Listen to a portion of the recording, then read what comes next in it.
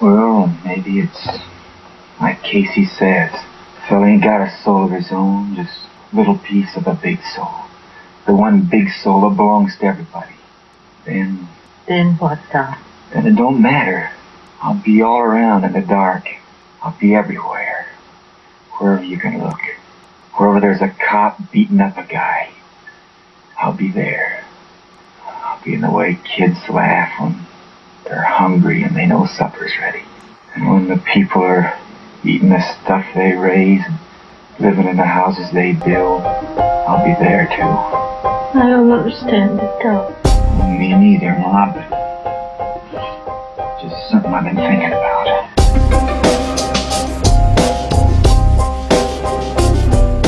You're listening to the All That's Holy Blue Collar podcast. Thought-provoking interviews with interesting guests and commentary on everything. From sports to gardening, from good food with close friends to great music and movies.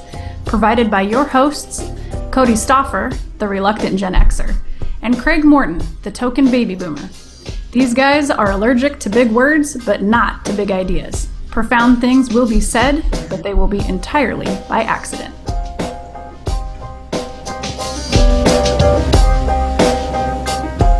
Here we are, heading towards Lent, Transfiguration Sunday, Ash Wednesday, all that good stuff, and Craig is on the road again.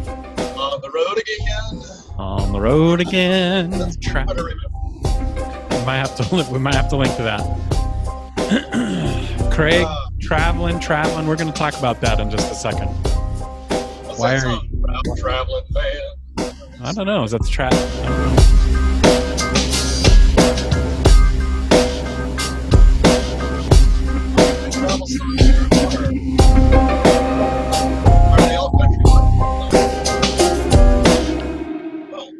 Boom. Yeah. Craig on the road. This is Cody. Craig's on the road.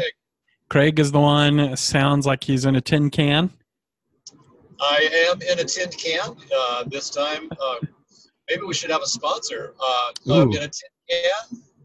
Compliments of Enterprise Rental Cars. Ooh, Enterprise Rental Cars. I like it. So it's their tin can. So. Craig, why are you on the road? I am. I'm on the road for a couple of reasons. One is because it's work, but the reason I'm on the road instead of in the air is because I take along like a whole library because I'm going to be gone for a week, and I don't have room on airline baggage limits to take everything that I normally take when I'm going on the road. So I need a car just to carry all my stuff. Oh my word. What? Okay. So what is it? What requires you to bring all that stuff? Well, just because I'm curious and I might have to think about something that I don't know and I might want to look it up. But don't you have electronic devices for that kind of stuff? Yeah, I mean, I've only got two. So I've got my phone and my laptop, but there might be something else that I just don't have on digital right now. So Okay.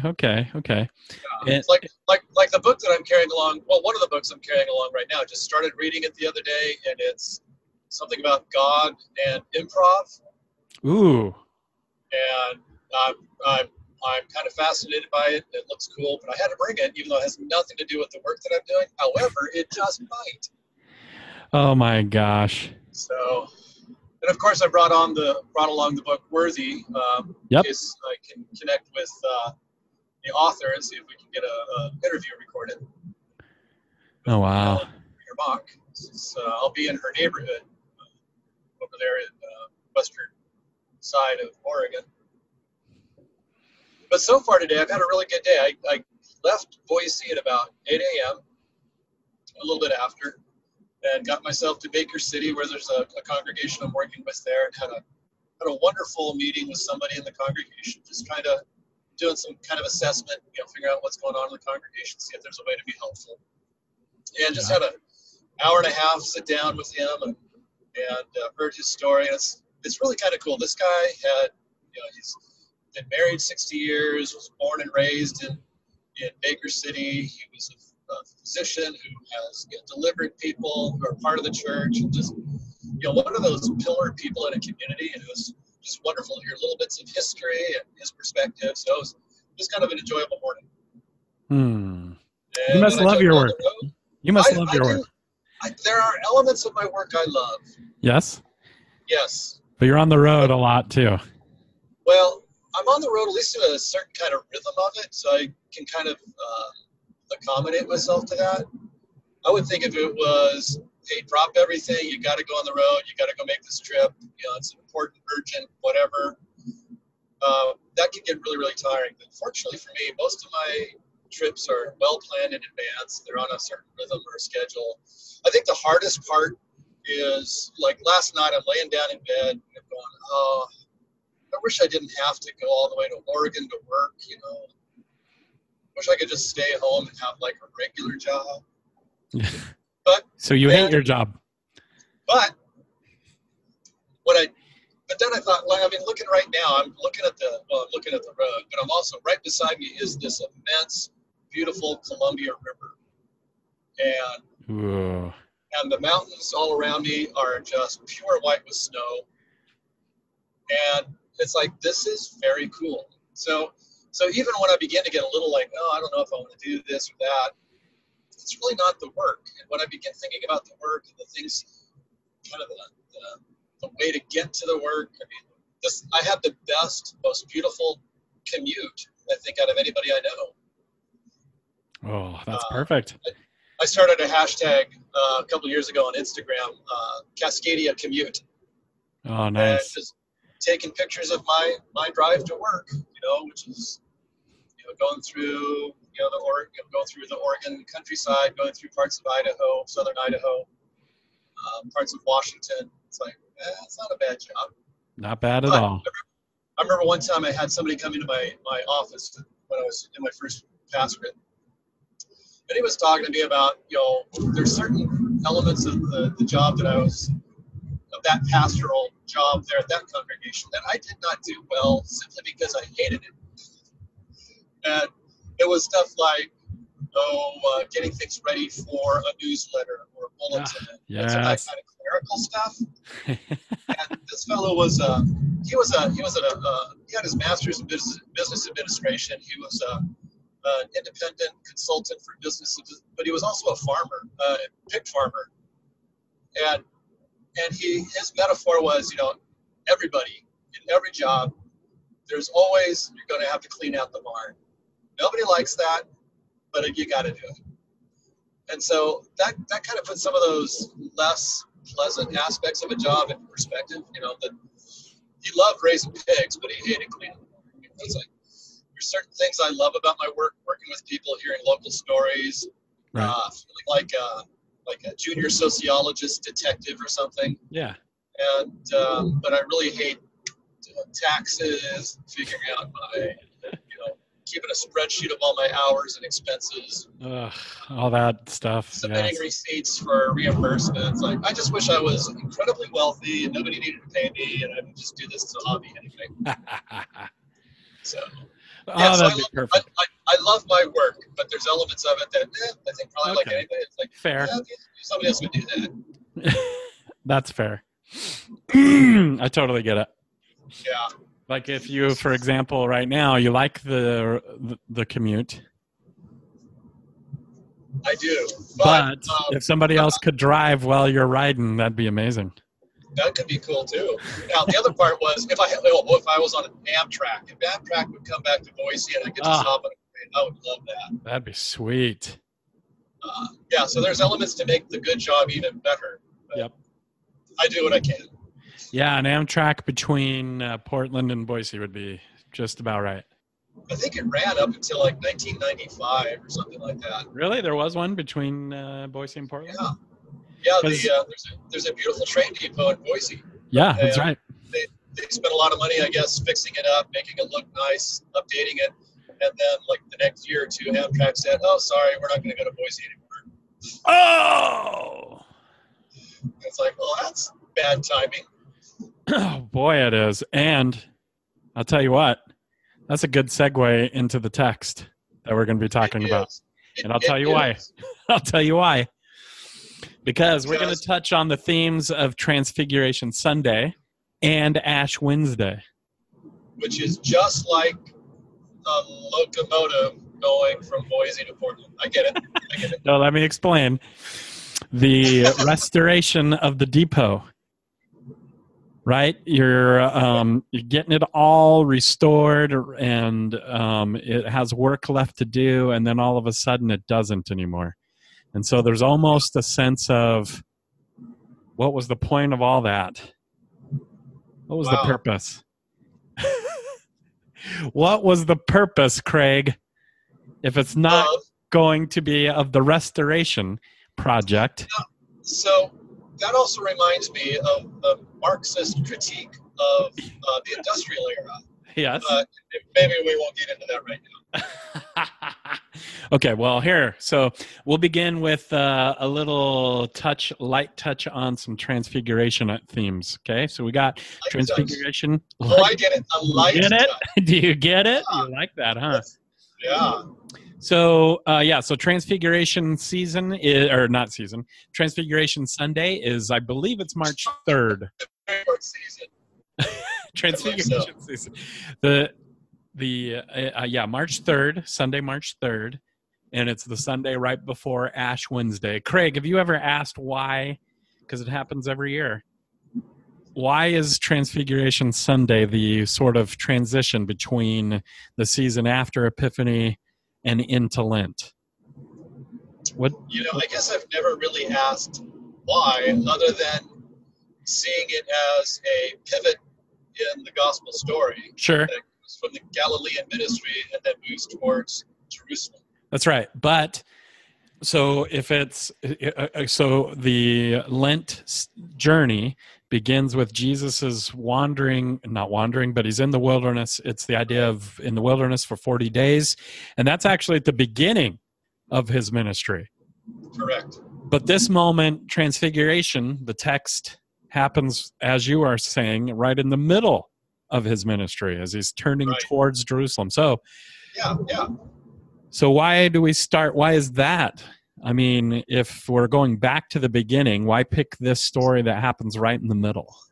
I think it's at least maybe a way of looking at that is it's a crucial flashback. Yeah. And because as he's moving toward Jerusalem, there are all these opportunities for him to fulfill other people's expectations. Right. For him to come in, take over the town, take over Judah, get rid of the Romans, and just have that set up his throne and follow all that, all those expectations. Right. All the way back in the desert, I mean, he is faced with the opportunity to kind of be a superstar, to satisfy everybody's hunger, and then to rule the world. Yep. Those same temptations. That's right. That he goes into Jerusalem. So perhaps it's a flashback to that moment to say, hey, it's really important to think about these things. Yeah. Moving into Jerusalem. Because let's face it, we agree in the humanity of Jesus. So it's not like, hey, he's conquered those temptations once, way back when in the desert, but he probably is carrying, as we all do, carries these temptations with him all along the way, even in his ministry and journey. And here's a point where that can rear its ugly head because, so now his disciples have seen his glory. They get this overwhelming sense of who he is. And so just the authority and power that he could wield, as someone in the vein of Moses and Elijah and Elisha, who God is saying, my beloved, and again, coming back down off the mountain and all these people who are clamoring to be touched by him. And so the temptation's still there. It's still real. And Craig, I think you cut out, man. I think it's possible you cut out, so I'll keep talking to fill up some of the space until you jump back in, because I'm not hearing you, and I'm not hearing the road chatter either. So hopefully, I don't know, did your call drop? Okay, there. I think you're back in. Yeah, I think you're back in. I hate that. Sorry about that. That's okay. I filled up the space admirably, I would say. You did. I'm sure you did. I'll trust whatever you said. Now, I do have a question. Yeah. You took care of it in that moment while I was Okay. in the netherworld. Okay. In which story, which gospel is it? Now, I'll have to rely on your expertise because I'm drawing a blank. Okay. So in the temptation, the Mhm. devil leaves, and then there's something about, and we'll come back on another moment or another more opportune moment. And he waits for yeah, that's right. That's not the Luke text, is it? I don't think so. I thought, well, okay, let me look. I'm going to look it up now. Okay.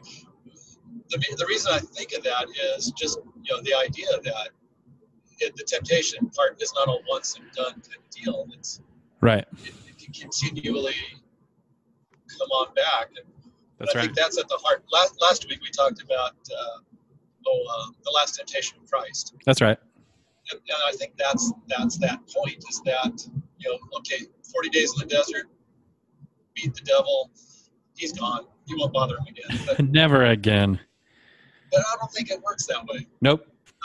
Not for us, but even for Jesus. Even for Jesus, he carries it forever in him, with him. Because it will. I mean, so in the desert, especially the one about wielding power, he's just now coming into it. He's not reached the pinnacle quite yet of what he knows, Not reached the pinnacle, no. And that's funny because that's one of the temptations, right? Exactly. I thought that's what you were referring to. That's good. A good catch. I was unintentionally profound and punny. There you go. Usually those two don't go together. No, you're right. Let's see. So the transfiguration is both transfiguration and then beginning Lent is this really pivotal moment. And I hadn't really thought about why we jump back into the 40 days. Okay. So why here's do we break up the chronology? That kind of makes sense. Yeah. So here's one of my thoughts. The 40 days in the desert with Jesus. So those themes that I just mentioned, those are good, and I think those connect well. But also, so Jesus, right? Let's look at all the elements in the story of the Transfiguration. Okay, let's kind of list them out. So you got a high mountain. Yep. 3 people taken up with Jesus, the leader. Right. There's a cloud that covers the mountain. Yep.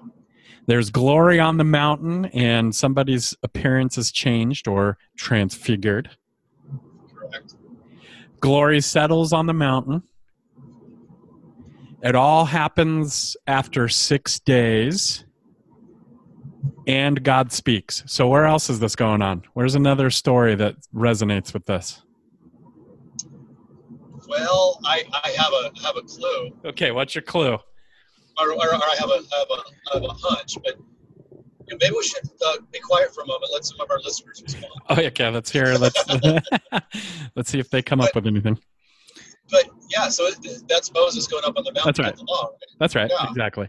But that's also thus the beginning, really, in a sense. I mean, the Exodus, of course, is the beginning, but their distinct identity being revealed of who they are, their mission, their purpose being revealed there. So it connects well with Jesus's trip to the 40 days in the desert, because that's obviously hearkening to, the people's, that's right, 40 years. That's right. But this story has those same overtones. So it connects well with that idea of Jesus fasting in the desert, being set apart in a sense, taking up his Mosaic role for his ministry, basically. One of the things about being on the mountain with those two guys, Moses and Elijah, though, is this a continuation of the prophetic tradition that Moses, in many ways, was not just a giver of the law at the beginning of the whole sacrificial system, which can get all into the temple and priests and all that kind of stuff. So is he a law guy, That's Moses, or is he the first, or is he the first prophet? Oof, good. Or the answer is yes. Well, and Moses also was the first king of some sort, to a certain degree, judge. That's true. Right. And he held together, all the authority there to hold Israel together. That's right. It's good stuff. Elijah, though, is clearly in the prophetic tradition. Yep. And so if you have all the traditions, which could be, both, kind of the civil authority of the king, the priestly authority of law, as well as the prophets saying, listen to this guy, or this, Jesus is the guy. That's right. Or even they themselves are Moses and Elijah, and their right. traditions being told, listen to him, listen to Jesus. Yep. Solid. Okay, one other thing. Here's an idea that I've heard, and this is more of an Eastern Orthodox take, and I like it. I like it a lot. Okay, it stands, I think, in stark contrast to the Western tradition of Lent, Transfiguration, Ash Wednesday, and Lent. Okay, so the Western tradition tends to be focus, and I don't want to set these up as polar opposites of each other, because one of my great beliefs is that the two traditions should be melded in a sense. But when it comes to some of these ideas, because it seems like rather than oppose each other, they could merge nicely. However, in the Western tradition, the focus, especially of Lent, tends to be on salvation, and that makes sense. I mean, that's the big theme in Western. But in the Eastern Orthodox focus, Lent is about not so much salvation, but it's about kind of the idea of understanding that you are a reflection of the divine. In fact, they would say you are learning to become part of the divine, right? That's a big theme in the Eastern tradition, right? And so for Lent, it's more about not understanding how unworthy you are, but almost the opposite of like how God has made you worthy, So with that in mind, when I look at Transfiguration Sunday and leading into Lent, some of the Eastern Orthodox, and I think we'll have a link to an art piece of this, but they really, when they create an icon of the Transfiguration, you'll notice that it's 3 divine figures looking into the face of 3 human faces or figures. And so they go, the tradition with that being, Transfiguration was all about the divine gazing at the humanity, gazing at the divine, if that makes sense. So it's like this it's kind of like mutual gaze. Yes, exactly. Yep. Yeah, it's a perichoresis it's an ophthalmological perichoresis. How's that sound? Oof, wow. I think I'm itching because I'm allergic to big words. Yeah, but I just thought I'd throw that out there. Wow. Yeah. So in the Eastern tradition, they really focus on that. The idea being that, so the idea for Lent is they would tell this story as a sense of retreat, which it is there, right? Retreat to the mountain. Right. Yeah. And then you got your divinity represented by Jesus and the 3, Moses and Elijah, but the humanity being represented by Peter, James, and John. And so you have these 3 looking back at each other. So as it's told in the Eastern tradition, as Lent's about to begin, it's basically to remind people about, well, really the call of love, right? A divine love that basically is calling us to love even ourselves, like our very best possible selves, right? The same self that the divine is looking into. That's right. Okay. Pooh! Deep stuff right there, man. So thinking about that, why? I remember reading this Transfiguration story and hearing it growing up and all that, but it wasn't probably until college either I listened actually to a preacher, or I don't know what happened, but I began hearing this thing. Oh, Peter, what a bonehead for wanting to build structure That's right. And I'm like, I don't completely understand why Peter is set up as the foil Right. for wanting to do that. Right. Yeah, and then when you read the text closely, same thing. I've even preached it that way, like, oh, bumbling Peter, what a silly guy, thinking let's build these memorials to God and just stay here forever, and right, and I've even preached it as Jesus rebuking or whatever him. But if you read it closely, it's actually not really a rebuke.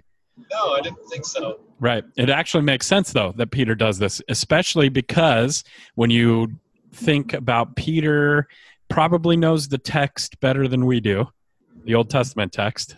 Right. And so when he's doing this, when he's building these tabernacles, these booths, it's like really it's a genius response, right? Because he would connect it immediately to the story that back to Mount Sinai, right? What do they do when they're done on Mount Sinai? They build a tabernacle. They get the instructions to build a tabernacle. Yeah. So that's what Peter wants to do. Yeah. So I think Peter needs to be treated with a little bit more kindly. Yeah. Because the idea really, because the tabernacle is not permanent, it's movable, and it's a representation of God's presence, right? Yeah, and I don't think Peter was saying, let's dig deep, build a firm foundation, right, a monument here that never goes away. Right, exactly. Yeah. I think he's recognizing the Shekinah presence, and of course you'd build a tabernacle because God is essentially, it's like God has not left us. God's presence is still here, and it's becoming stronger in the work of Jesus. So why wouldn't I build? So to unpack that a little bit, it is like, hey, Peter, you're not a bonehead. That's right. That's awesome motivation. That's right. And you're really keyed in to some of the best of the tradition. However, that's right. The glory, the Shekinah, is all around us. That's right. It's not going to be limited into that structure. That's right. So high five to Peter, and let's unpack it more, buddy. Let's unpack it more. That's really what's happening there. It's not like a rebuke, you're an idiot, Peter. It's like, yes, you got it, Peter. Absolutely. And let's take it deeper. Yep. And then I think it's always good on that Transfiguration text to go down the mountain. That's right. Going down the mountain. Heading into the journey. But before you even get to the journey, at the foot of the mountain, it's life hits them full, at full speed all over again. It does. The crowd. Father with his son who's tormented. Yep. It's just all kinds of stuff. Just hits it again. Yeah, and can you? Which is like, okay, real life. That's right. And can you imagine the disciples, coming off the mountain like, oh crap, we got to go back into this. I mean, I don't know that they would be doing that. I don't know I can't remember. What does the text? It kind of does present them a little bit as like, what do we do? That comes up actually in Luke 10. Yep. Luke 10? Yeah, Luke 10. I think it's in verses 13 and after, somewhere in there. There's, hey, we saw this guy who wasn't with us doing stuff, and they're not quite yet. They're thinking he's not on our team. Yep. And I think that's there. So yeah, even coming down off the mountain, they're not figuring things out. Yep. That's right. That's right. Oh, I know why I thought that. It's because the idea, so after he comes down off the mountain, the next day he sees the man and the teacher, he's like begging him, please help my son. I asked your disciples to do something and they couldn't do it. That's what it was. So the disciples who were left behind, I suppose, right? So it'd be the other 9, or maybe even, I suppose, some of the 72 or 100 or whatever who were left behind. They couldn't do it. Right? But anyway, so he asks, so he goes right back. You're right. He goes right back into the deep mire of life, so to speak. And that happens, right? And when you wish you could stay forever in a mountaintop place, but it's the purpose of the mountaintop. The purpose of the mountaintop is not to stay away from life, but to drive you fully into the rest of life, right? Right. I carried that conversation, man. And I just affirmed you with whatever you said. I love it. Yeah. All right. So, so I think, there you go. Talk about that connects well to Ash Wednesday and Lent. And I think that's why it's there in the calendar. There's just, even though it's a mix up of chronology, so to speak, in Jesus' life, it connects well to the themes that head into Lent. And I think it works well to tell the story as flashbacks, because then you don't get stuck into abstract themes. You're actually telling a story that connects to earlier parts of the story. Yeah. Oh man. I just think that makes it easier to help people to think of this as a continuous narrative. Yes. All right. Let's talk a little Ash Wednesday and then share some resources real quick. So Ash Wednesday. That's just a weird thing because I didn't grow up with it. Me neither. And but I love it. Where I grew up, it was only the Catholics who would do it. That's right.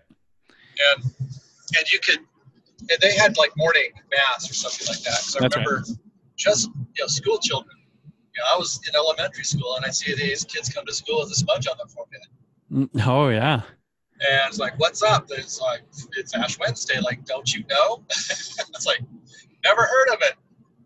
Oh man, yeah. And so it was alien to me. And growing up Presbyterian, didn't do it. When I became a Baptist, we didn't do it. Yep. When I became a Mennonite, we didn't do it until, as a Mennonite, we started doing it. You're like, okay, let's do it. Yeah. Did the whole Mennonite tradition decide that, or? It's slowly. Mennonites have, I may offend some of my brothers and sisters here, but we kind of have had this attitude that, if the mainline denominations are doing it, we should do it too. Yep. Let's jump on board.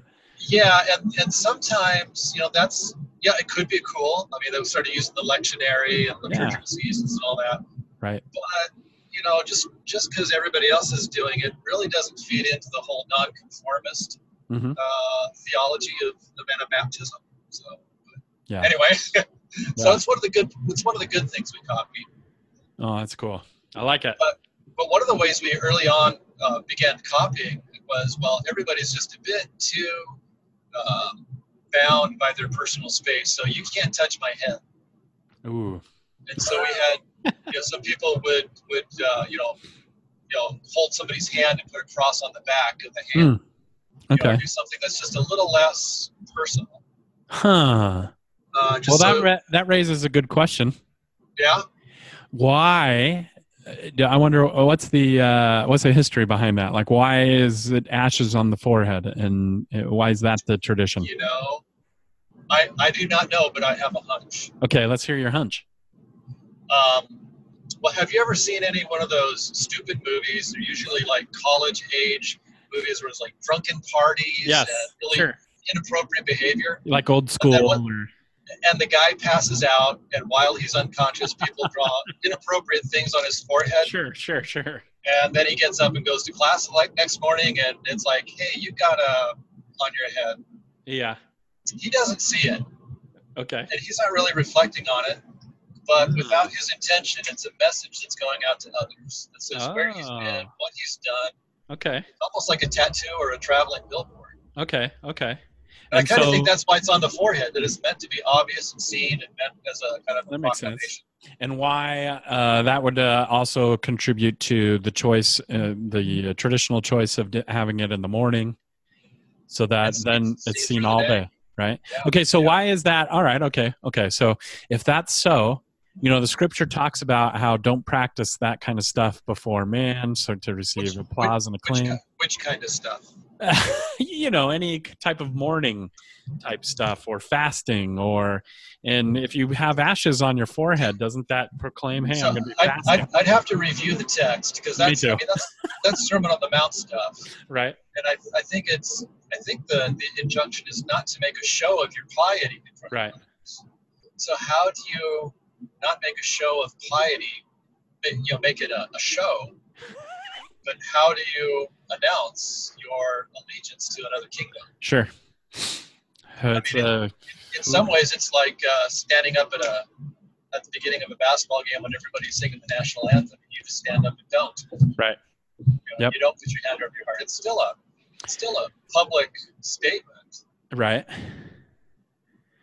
Okay. Yeah, I get it. I don't know. Yeah. No, I think it's maybe it's intention. What you're trying to do. Yeah, and that's I think a big part of it too, right? Now, if I put a cross in somebody's head and carefully got some, I don't know if they make gold mascara, but get a little mascara pen and then make a gold etching around it, But it seemed like, I'll have to find this, but it seemed like last year, especially on social media, people were going crazy with their ashes and like making it really showy. And I can't remember how they did it. There might have been glitter. I think there was glitter involved. Yeah, see, that might be like making a show of your piety before others. I don't know. It kind of goes against the whole thing about mortality and humility. Yeah, okay. That leads to the next question. Why ashes? Well, it depends where you get the ashes. Now, here, I'm new to this still, so I don't know whose story is true. Okay. But the ashes come from one of two sources. Okay. It either comes from burning the palms from the previous year's Palm Sunday. That's what we do. Which is, here's all this glory, here's the king. And it's almost like mourning that these palms are now, it didn't come to pass as we had anticipated. That's right. And so they're burned, and the ashes carry this sense of grief. Yeah. Of what did not take place. That's right. And the other tradition that I've heard is that they're taken from the greenery that's used in Advent. Which has a similar kind of sense to it. Here's this, glory's coming, wonderful things are going to happen. Yeah. But we know that we're moving into a period of reflection on the mortality that comes out of sacrificial blood. That's good. Yep. That's right. So I'm not as familiar with the greenery from Advent, but I could see that. But they both kind of fit the same idea of these significant passages of the liturgical season being brought into that moment. Good. Okay, so why is it called an imposition of ashes? Because it's imposed, right? So we normally in the Mennonite tradition, of course, we're all into nonviolence and non-coercion. So, but on this service, we actually have the elders come up and strong arm people from each arm and hold them in place, pin them to the ground, and we get the ashes and we impose. No, you don't. No, you don't. No, we don't do that at all. Not at all. You joker. But yeah, I don't know why that phrase is used. Imposition of ashes. Yeah, imposition of ashes. But it has this sense of interference. If somebody imposes upon you, you feel like you're accosted. Yeah, a little bit. So I guess in one sense that makes total sense because this is an interruption of your routine. And it's an interruption talking about death. Yeah, that's right. So maybe it's meant to be a little bit arresting. Yep. You will rest. You will. Yeah. You will think about death. Yeah. Huh. There was a family in my first congregation back in Kansas who there was now Mennonite history in the Great Plains usually involves people who can talk about or remember through generations a period of being in the Russian pogroms. Similar stories of Fiddle on the Roof, being banished from their villages. Yep. And so through the 1870s and the 1880s, people were coming out of southern Russia and coming to the U.S. and then settling from Oklahoma up through Manitoba, Saskatchewan, and they had these stories of significant persecution, and death was in their experience. And there was this one woman who told her grandchildren, we must not laugh, we must think about death.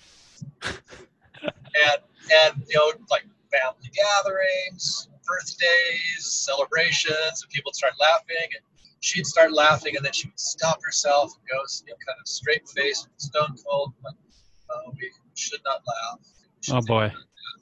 And it became a kind of a project for the grandchildren to figure out, can we make grandma laugh? Oh, wow.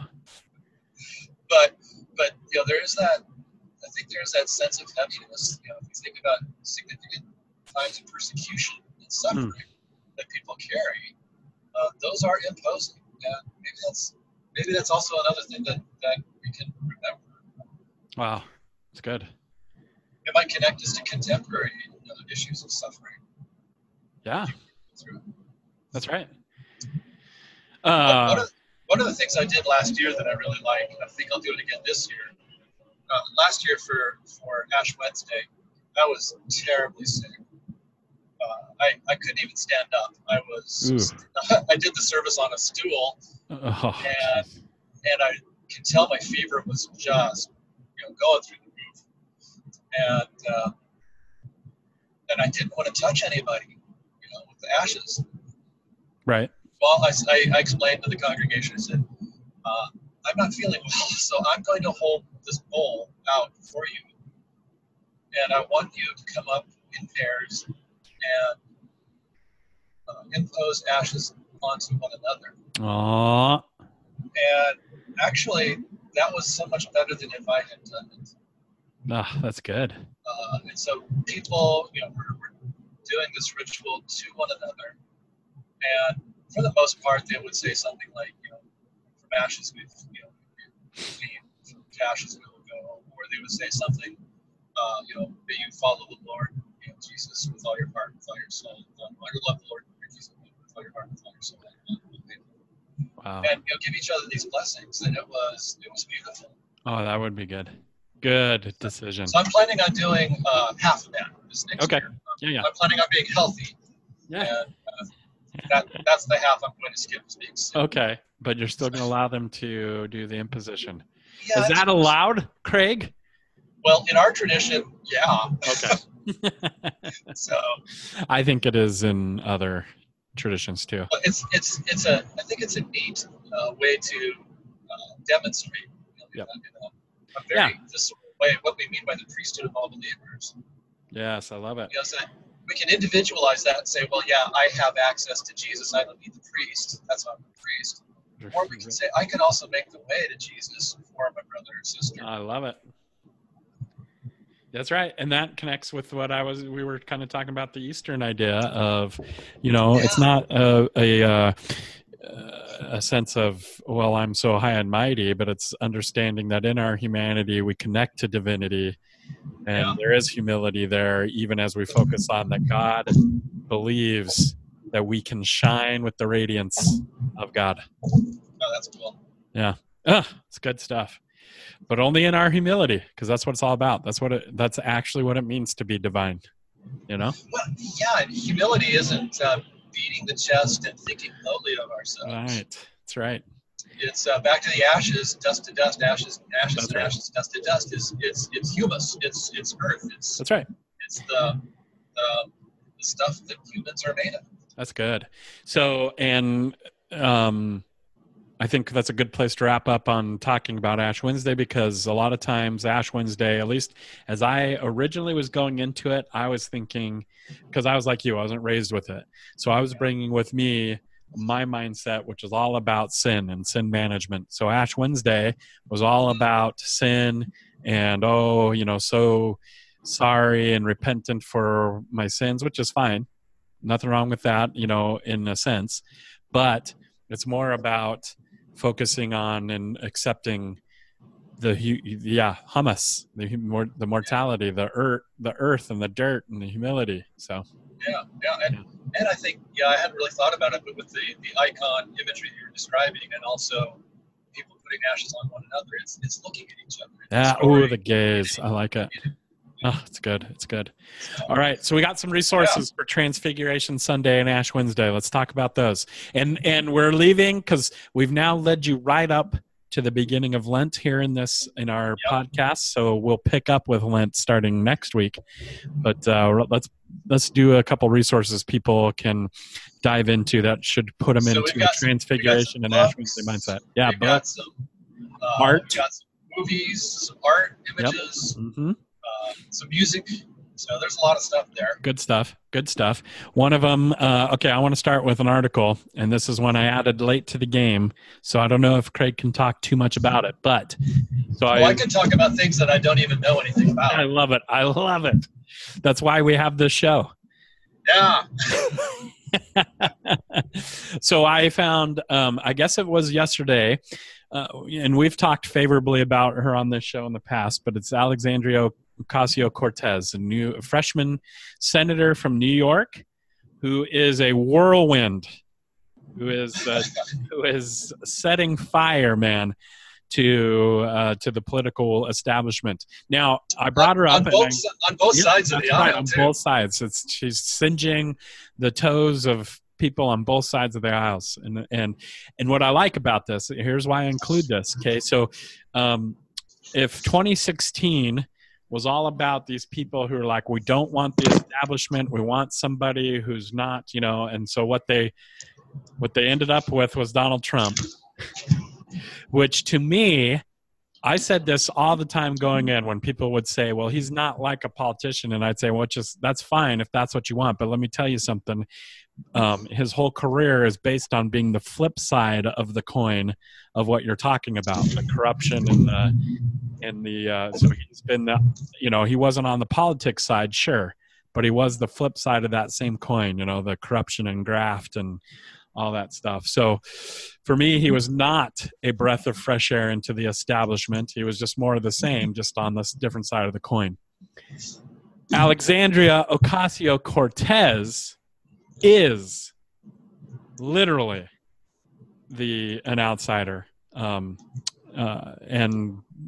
so I do, Craig, you mentioned, you wonder how she can keep up, earlier we didn't record this, but you said, how can she keep this up? I do worry about, because I'm sure it happens to everybody that gets sucked into the machine a little bit, because now she is part of the machine, right? In one sense, because she was elected to the system. But right now, anyway, she is coming in as an outsider and setting fire. And I just hope she can maintain it at that safe, healthy distance from it. But I bring her up because, for me, she's like a breath of fresh air, man, like an epiphany. So we're closing Epiphany. And she, specifically the video I want to highlight, she takes a 5-minute look and lays out how corruption in politics and in Washington works. And I do have a little clip I could play, but it's like she's broken down this complex thing into a 5-minute chunk that that anyone listening can kind of understand what's happening.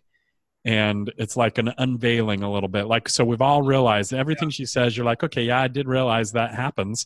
But when you put it all together, it's like an unveiling of, oh my gosh, how messed up this is right now. So it may not be the healthiest of epiphanies, but in a sense, what's Lent about, right? We're uncovering Ash Wednesday. We're uncovering the bare bones, and if you want to, so it may actually be healthy, because that's right, exactly, it is healthy, right? That's right, exactly. Shine that light. It cleans out some parasites. Here's a clip I'm going to play. See if it'll play here. It's already super legal, as we've seen, for me to be a pretty bad guy. So it's even easier for the President of the United States to be one, I would assume. That's right. Thank you very much. Okay, so she's showing how effed up. Let's play a lightning round game. I'm going to be the bad guy, which I'm sure half the room would agree with anyway. And I want to get away with as much bad things as possible, ideally to enrich myself and advance my interest, even if that means putting my interests ahead of the American people. I have enlisted all of you as my co-conspirators, so you're going to help me legally get away with all of this. So, Mrs. Hobart Flynn, I want to run. If I want to run a campaign that is entirely funded by corporate political action committees, is there anything that legally prevents me from doing that? No. Okay, so there's nothing stopping me from being entirely funded by corporate PACs, say from the fossil fuel industry, the healthcare industry, big pharma. I'm entirely 100% lobbyist PAC funded.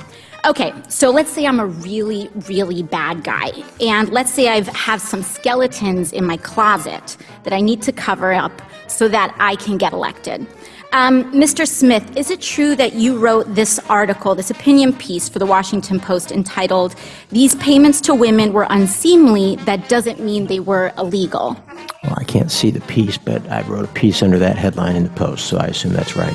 Okay, great. So, green light for hush money. I can do all sorts of terrible things. It's totally legal right now for me to pay people off. And that is considered speech. That money is considered speech.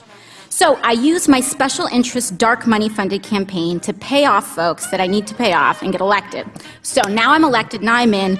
I've got the power to draft, lobby, and shape the laws that govern the United States of America. Fabulous. Now, is there any hard limit that I have? Perhaps Mrs. Hobart Flynn, is there any hard limit that I have in terms of what legislation I'm allowed to touch? Are there any limits on the laws that I can write or influence, especially if I'm based on the special interest funds that I accepted to finance my campaign and get me elected in the first place? There's no limit. So there's none. So I can be totally funded by oil and gas. I can be totally funded by Big Pharma, come in, write Big Pharma laws, and there's no limits to that whatsoever. That's right. Okay, so awesome. Now, Mr. Mirabani, the last thing I want to do is get rich with as little work possible. That's really what I'm trying to do as the bad guy, right? So is there anything preventing me from holding stocks, say, in an oil or gas company, and then writing laws to deregulate that industry and cause, that could potentially cause the stock value to soar and accrue a lot of money in that time? You could do that. So I could do that. I could do that now with the way our current laws are set up. Yes? Yes. Okay, great. Is it possible that any elements of this story apply to our current government and our current public servants right now? Yes. Yes. So we have a system that is fundamentally broken. We have these influences. Okay, so that, yeah, she just lays it out nice and simple. And they're like, that's how it is right now, yes. That's funny. She lays it out as just this theoretical construct, just a hypothetical. Yep. Yeah. She's good, man. And so here's the cool thing is afterwards, because she does have, she's young and basically inexperienced. So she does have a team of people who are her, consult with her and all that kind of stuff. And they interviewed some of that team afterwards and were like, okay, so what did you feed to her for that? What was that? Did you practice that? And all of them said, no, she did that on the spot. Like she requested 5-minute times. We didn't know why or what she was doing because we weren't, we didn't prepare her for anything. And she just went into it. She laid out this story. Let's pretend I'm the bad guy and go. That's pretty cool. Yeah. So lest we be accused of being politically partisan. Yes. Though I know I am.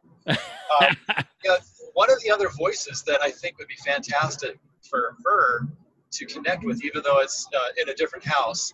Yeah. But I don't know if you've ever followed some of the stuff that Ben Sass does. Yes. Yeah. The senator from Nebraska. Yes. They'd be a good team.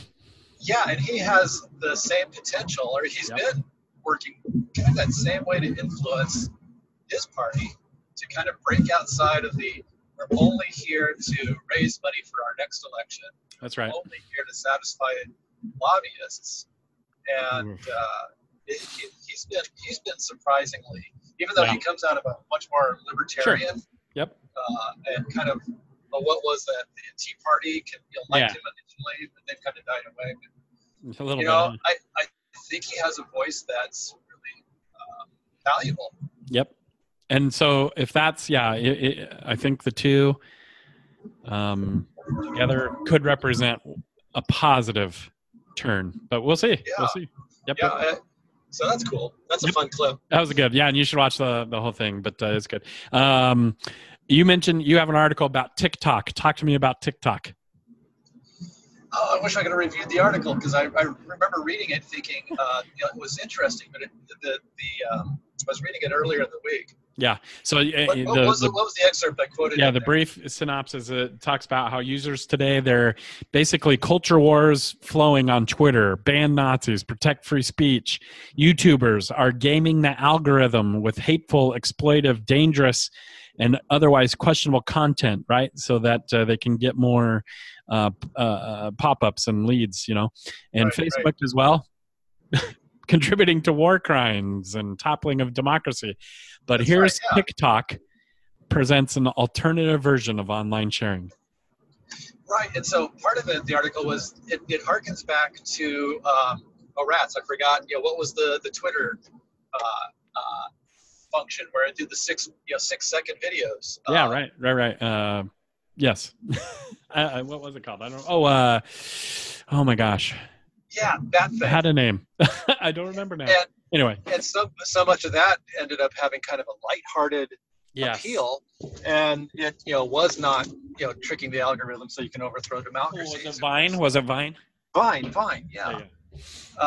And because it's not this huge platform like Facebook or some of these other things, in fact, it's its own standalone. I think the article was more written from an investment angle. Right. But it was saying, people are missing out on this because it has, I wouldn't say innocence to it, but it doesn't have this social engineering aspect to it. Right. I like that. That's a good share, man. TikTok. And I knew a little bit about it. I think I've even interacted with it a little bit. I think even my kids have done maybe something on it, because it's fairly safe. I mean, you still have to watch and. Right. But yeah, it's fairly safe and goofy, and that's mainly what it is. It largely at this point, until somebody corrupts it. Sure. Largely, it's it's been entertaining.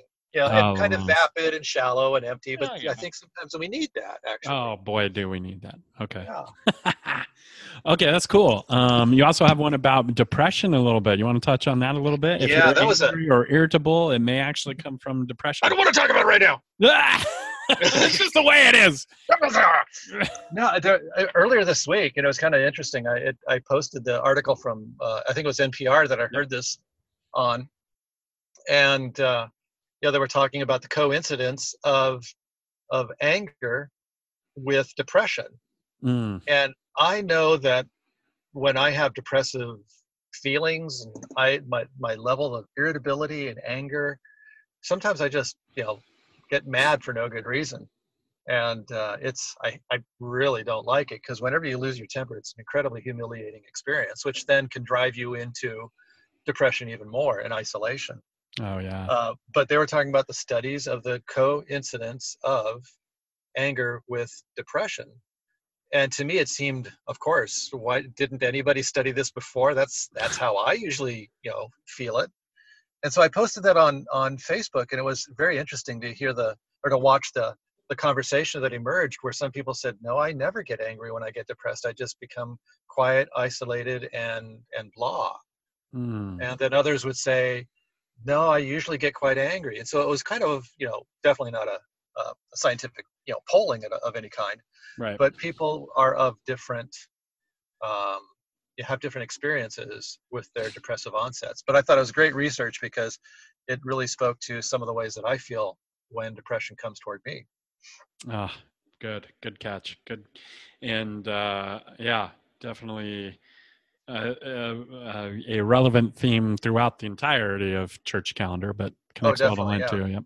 But I think it fits also to this season. I mean, I think if we're not careful with some of the stuff we talked about already, with Ash Wednesday or Lent as this time of chest beating repentance with kind of that almost that despairing tone, right? It's easy to feed into some of those elements. Absolutely. But rather could use those to speak to that, and then move with it. So it might be a way to connect. I like it. Good. Okay. One book I wanted to share as a potential resource, particularly leading into Lent, and that is the book The Hunchback of Notre Dame. And here's why. So people are probably familiar with the story a little bit, at least if they've seen some movies and things like that. But what I want to kind of focus on a little bit, actually the original title of the book didn't have hunchback in it at all. It actually, the title made it sound like it was just about the cathedral, Notre Dame. Right. And in the story, they... as the story unfolds, like there is a restoration project, I think, going on in the building. And at the end, It actually ends up looking, because of the restoration project, the building ends up looking less beautiful and majestic than it did before for some reason. Oh, wow. Yeah. And so the idea, how I connected that to Lent is this idea of, part of life is accepting that we are, right? Dust, and we will return to dust, and we can adorn and do all sorts of stuff, plastic surgery and all this work but you know what, there's some majesty in accepting the process of being worn down and aging well. That's right. Absolutely. Like, have you ever? And I hate to, which is easy for you as like a Gen Xer to say, when you get old and decrepit like me. I know. You're not old and decrepit, buddy. Well, okay, I'm decrepit.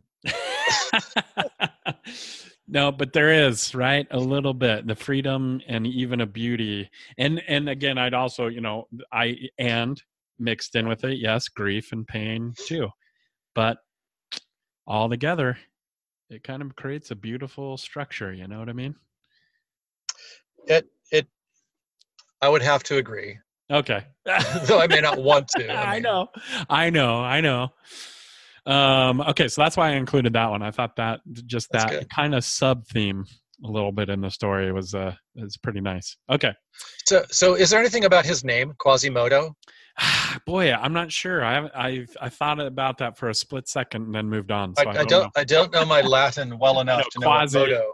Right, quasi. Quasi is like, kinda. So he's kind of a modo, but I don't know what a modo is. What does Quasimodo mean? Yeah. Quasimodo is a fictional. Okay, no, wait. What does Quasimodo mean?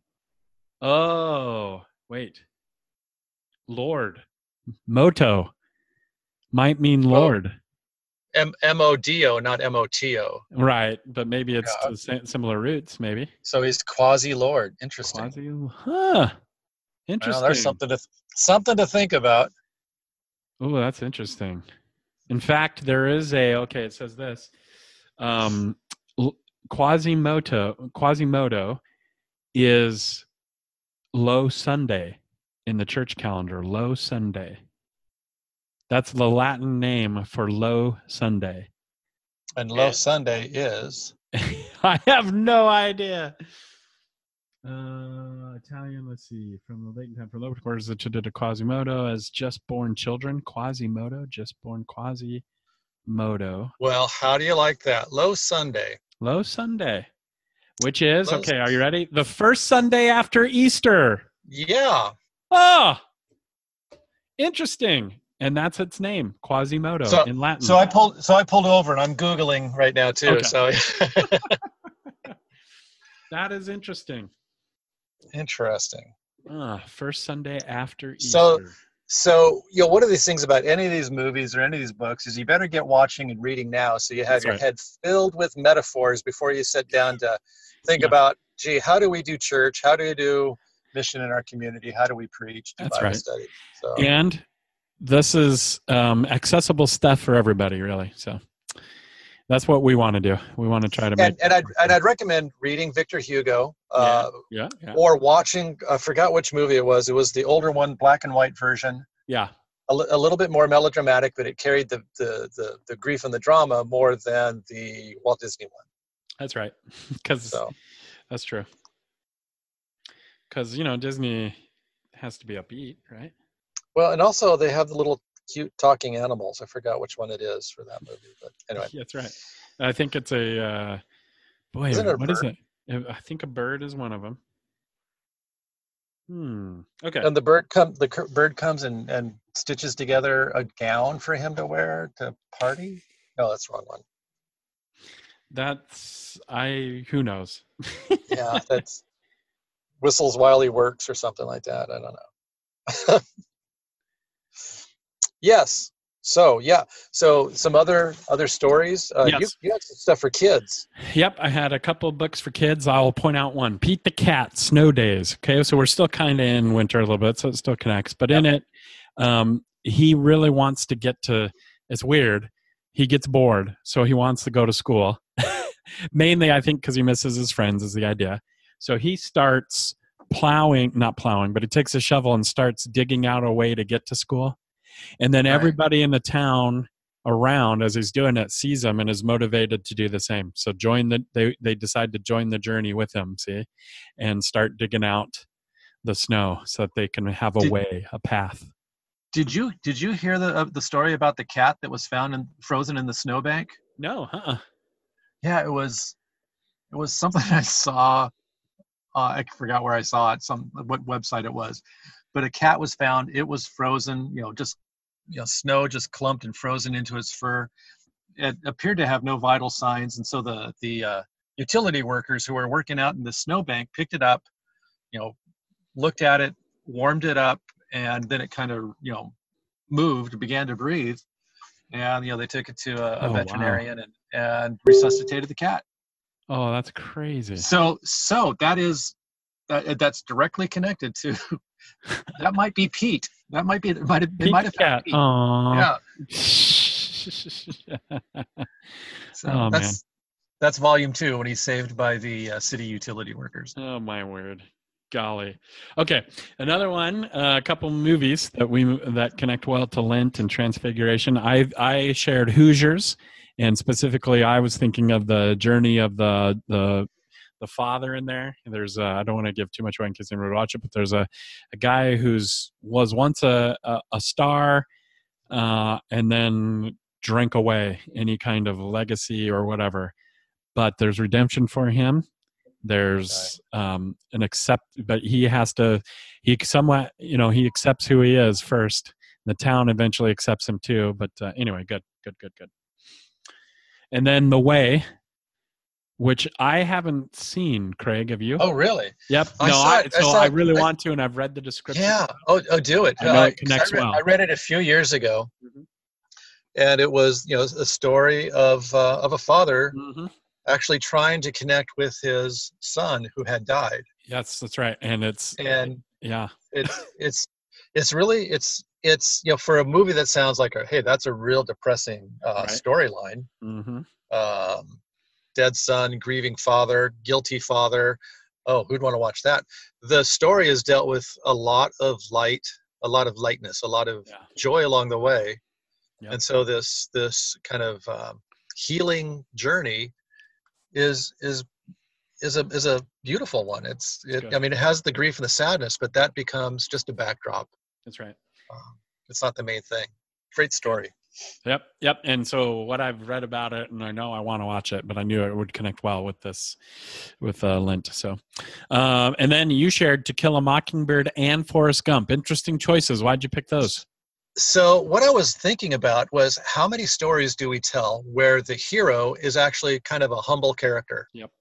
But the humility isn't, just, I'll hang out in the shadows and I won't assert myself. But in the Anabaptist tradition, we have a word called Gelassenheit, which is translated as yieldedness.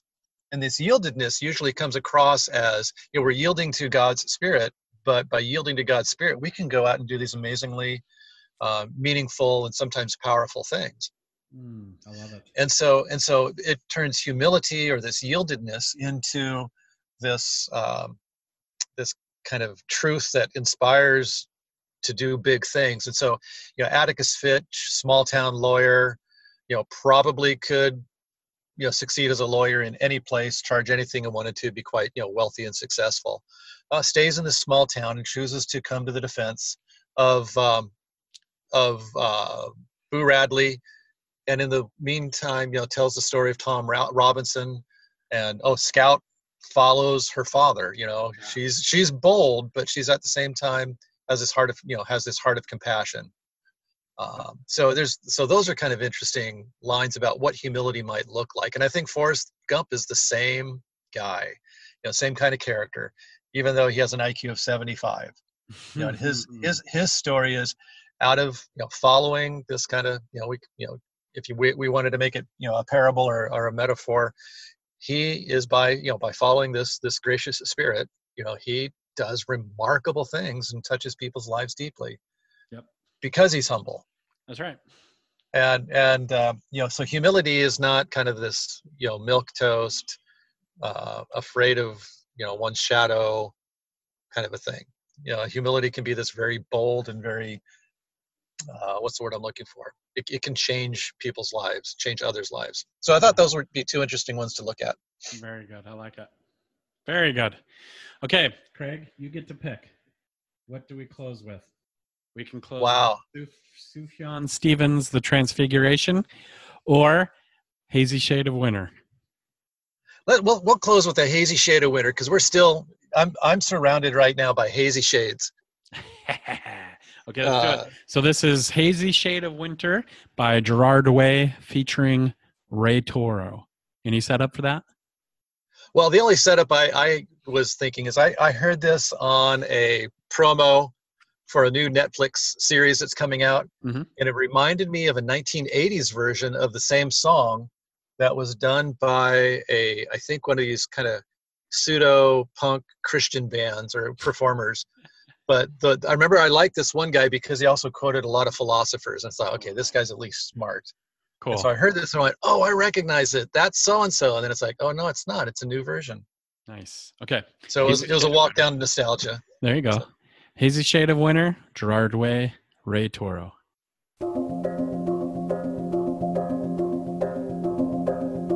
It's got a long, quiet intro. Okay. Introspective. Yeah, thoughtful. Hazy, in fact.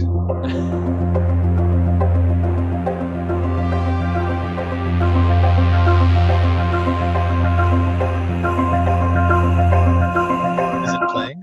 Do you hear it? Not at all. Really? Yeah.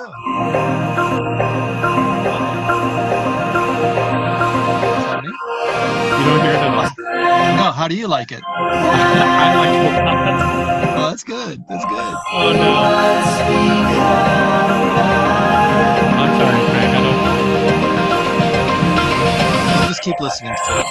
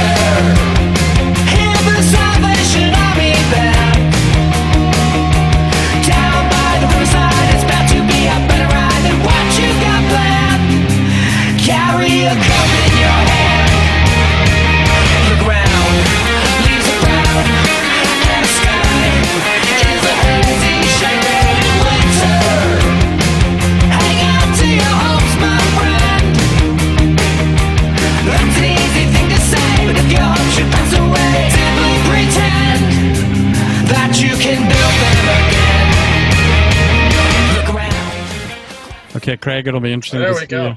Did you hear it? Just came back on. Yeah, that was weird. Oh, but you didn't hear it at all? I heard just the very end, but that's good enough. Okay. All right, Craig. Good episode. We have next time I won't be in the car, I hope. Okay. All right, bud. All right, take care. Yeah.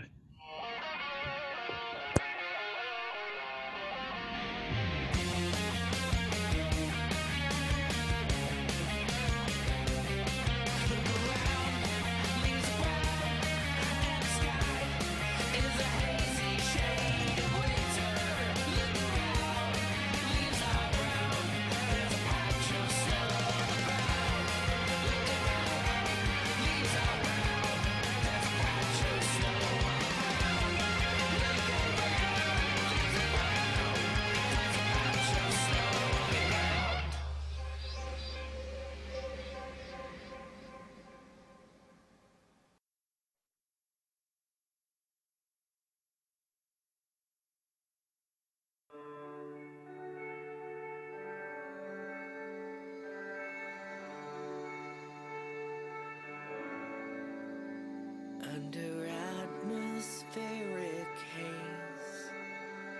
just some stratospheric strays.